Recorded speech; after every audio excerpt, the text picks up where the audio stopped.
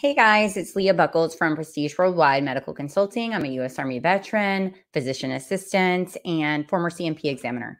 Today, I wanted to come on and discuss, do another video in this series we've been doing about CMP exams, what to expect in a CMP exam.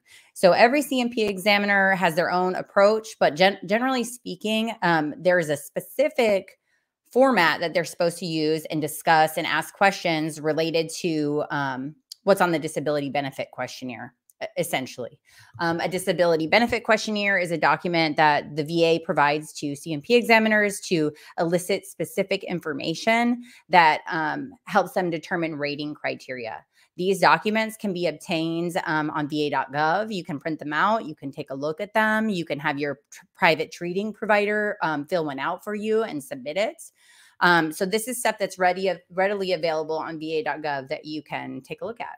So we're going to talk about diabetes today and what to expect in that CMP exam. So briefly, before we get into the examination, I just want to talk about the types of diabetes that are the most common ones that are seen in veterans, right? So type 2 diabetes, or what's generally referred to as adult onset diabetes, is probably the more common type of diabetes that we see. Now, type 1 diabetes, which is commonly referred to as juvenile onset diabetes, is also rated in veterans depending on the circumstances, right? Because it can actually be developed later in life, even though it's predominantly seen in juveniles, it can develop later, right? So how is diabetes related to service? So if you're diagnosed in service, it can be rated directly as it happened while you were on active duty, right?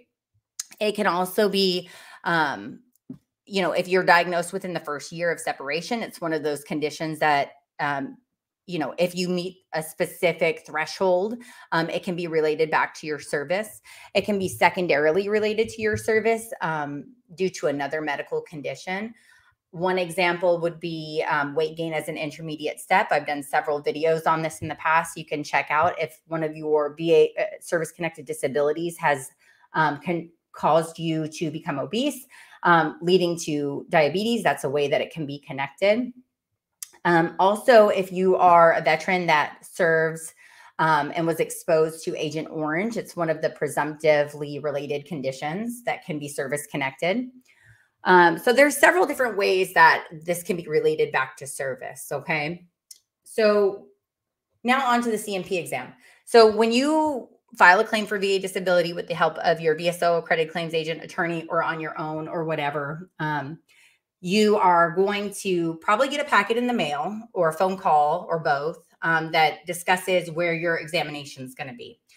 Some examinations can be done virtually, some, telephonically over video chat, some have to be done in person. It just depends on the specifics. So you should get a packet in the mail that says you're going to have this examination on whatever platform it's going to be, in person, on the phone, etc. It should list the name of the treating practitioner the evaluating practitioner that's looking at the specific diagnosis with you, whether that's a physician, a PA, or a nurse practitioner. Generally, in this case, it's going to be one of those three types of healthcare practitioners. It may say how long they've been doing exams. I think a lot of times it will list, hey, they've been an examiner for 5 years, maybe what their specialty is, if it's a physician, if they work in emergency medicine. That type of data may or may not be on the form, okay? So it's going to tell you the time and the location, and it may have it may actually have some questions for you to fill out prior to coming in, okay? You're going to go to your exam the day of the examination, if it's in person, right? And you're going to go over basically the DBQ. So I'd like for you guys, if you get a chance, to pull up the DBQ, the Disability Benefit Questionnaire on va.gov. I have it here pulled up. And they're basically going to run down these questions with you. They should have your medical records, your C-file, or whatever the VA has provided to them to have some background history on the condition and what your contention is. Essentially, I'm looking at it now. Like I said, the first thing, some of this data is not questions they necessarily ask you. It's data they pull out of your file. So it asks, do they have an official diagnosis of diabetes, type 1 or type 2? They have to annotate that. Then it asks them to annotate you know, what is the treatment? Are you being treated with restricted diet alone, with medications? Are you prescribed insulin? If so, how many times a day? Do you require regulation of activities, right? And it says for VA purposes, regulation of activities can be defined as avoidance of strenuous occupational and recreational activities with the intention of avoiding hypoglycemic episodes. So if you are a farmer and you used to work 12 hours a day farming, driving a tractor, doing stuff like that, and your medical professional has told you, hey, you have to cut this back because you're going to, cause yourself harm, that would be an indication to check that, right? Something of that nature. Then it's going to ask frequency of diabetic care. Okay. How often do you have to see your diabetic provider for episodes of ketoacidosis? How often do you have to see them for hypoglycemia, right? So these questions are very important because these questions feed directly into what the rating criteria is, okay, which we'll go over in a few minutes. It asks about how many hospitalizations you've had for ketoacidosis or hypoglycemic reactions in the past 12 months.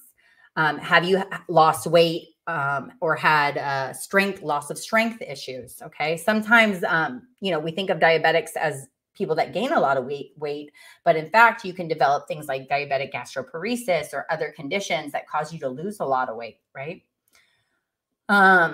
So next, and I think this is a really important part, right? It asks about secondary, like complications of diabetes. So do you have peripheral neuropathy? Do you have erectile dysfunction related to, actually this block asks about diabetic peripheral neuropathy and renal dysfunction and diabetic retinopathy, the eyes. It's really important because if you have those things, you should be getting treated for them. But also if these are checked, it specifically says if these boxes are checked, the appropriate DBQs for those conditions have to be done. So now we're talking about adding secondaries, right?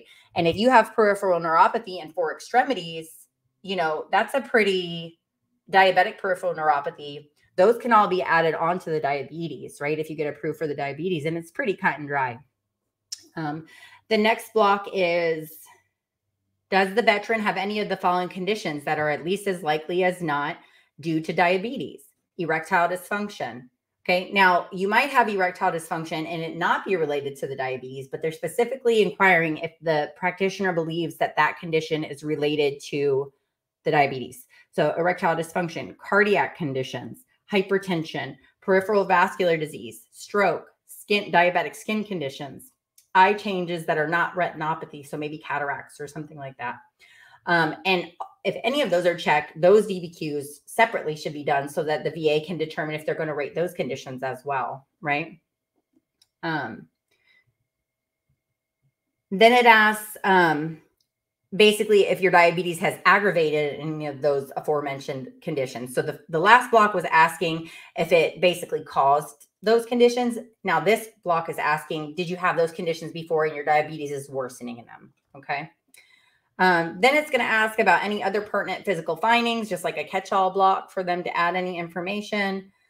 Have you had any surgeries? I'm sorry. Do you have any scars, surgical or otherwise? Every DBQ asks about scars, right? So, off the top of my head, I can't think of one that would be for diabetes, but there might be one if you had some kind of procedure. And if you have a scar related to the diabetes, then they would do the diabetes DBQ, right?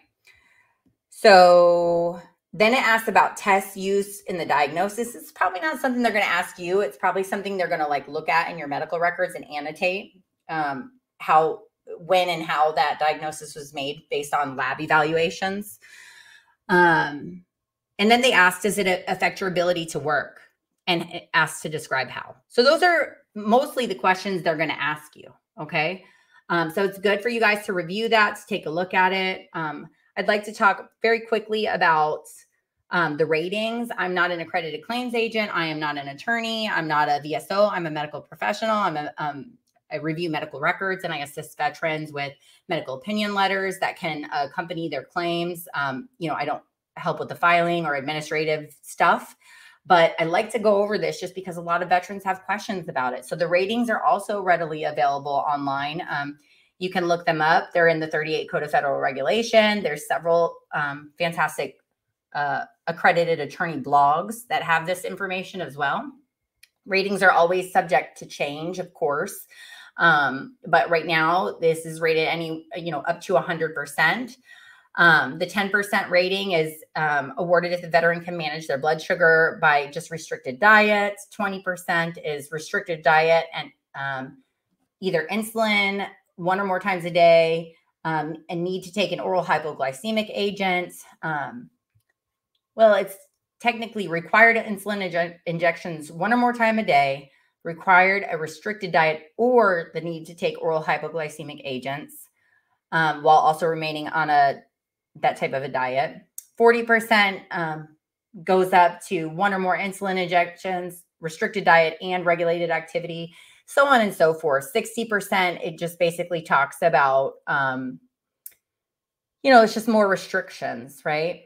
The 100% level is progressive weight loss, strength and reduction, complications that would be compensable if separately evaluated, lots of hospitalizations, things like that.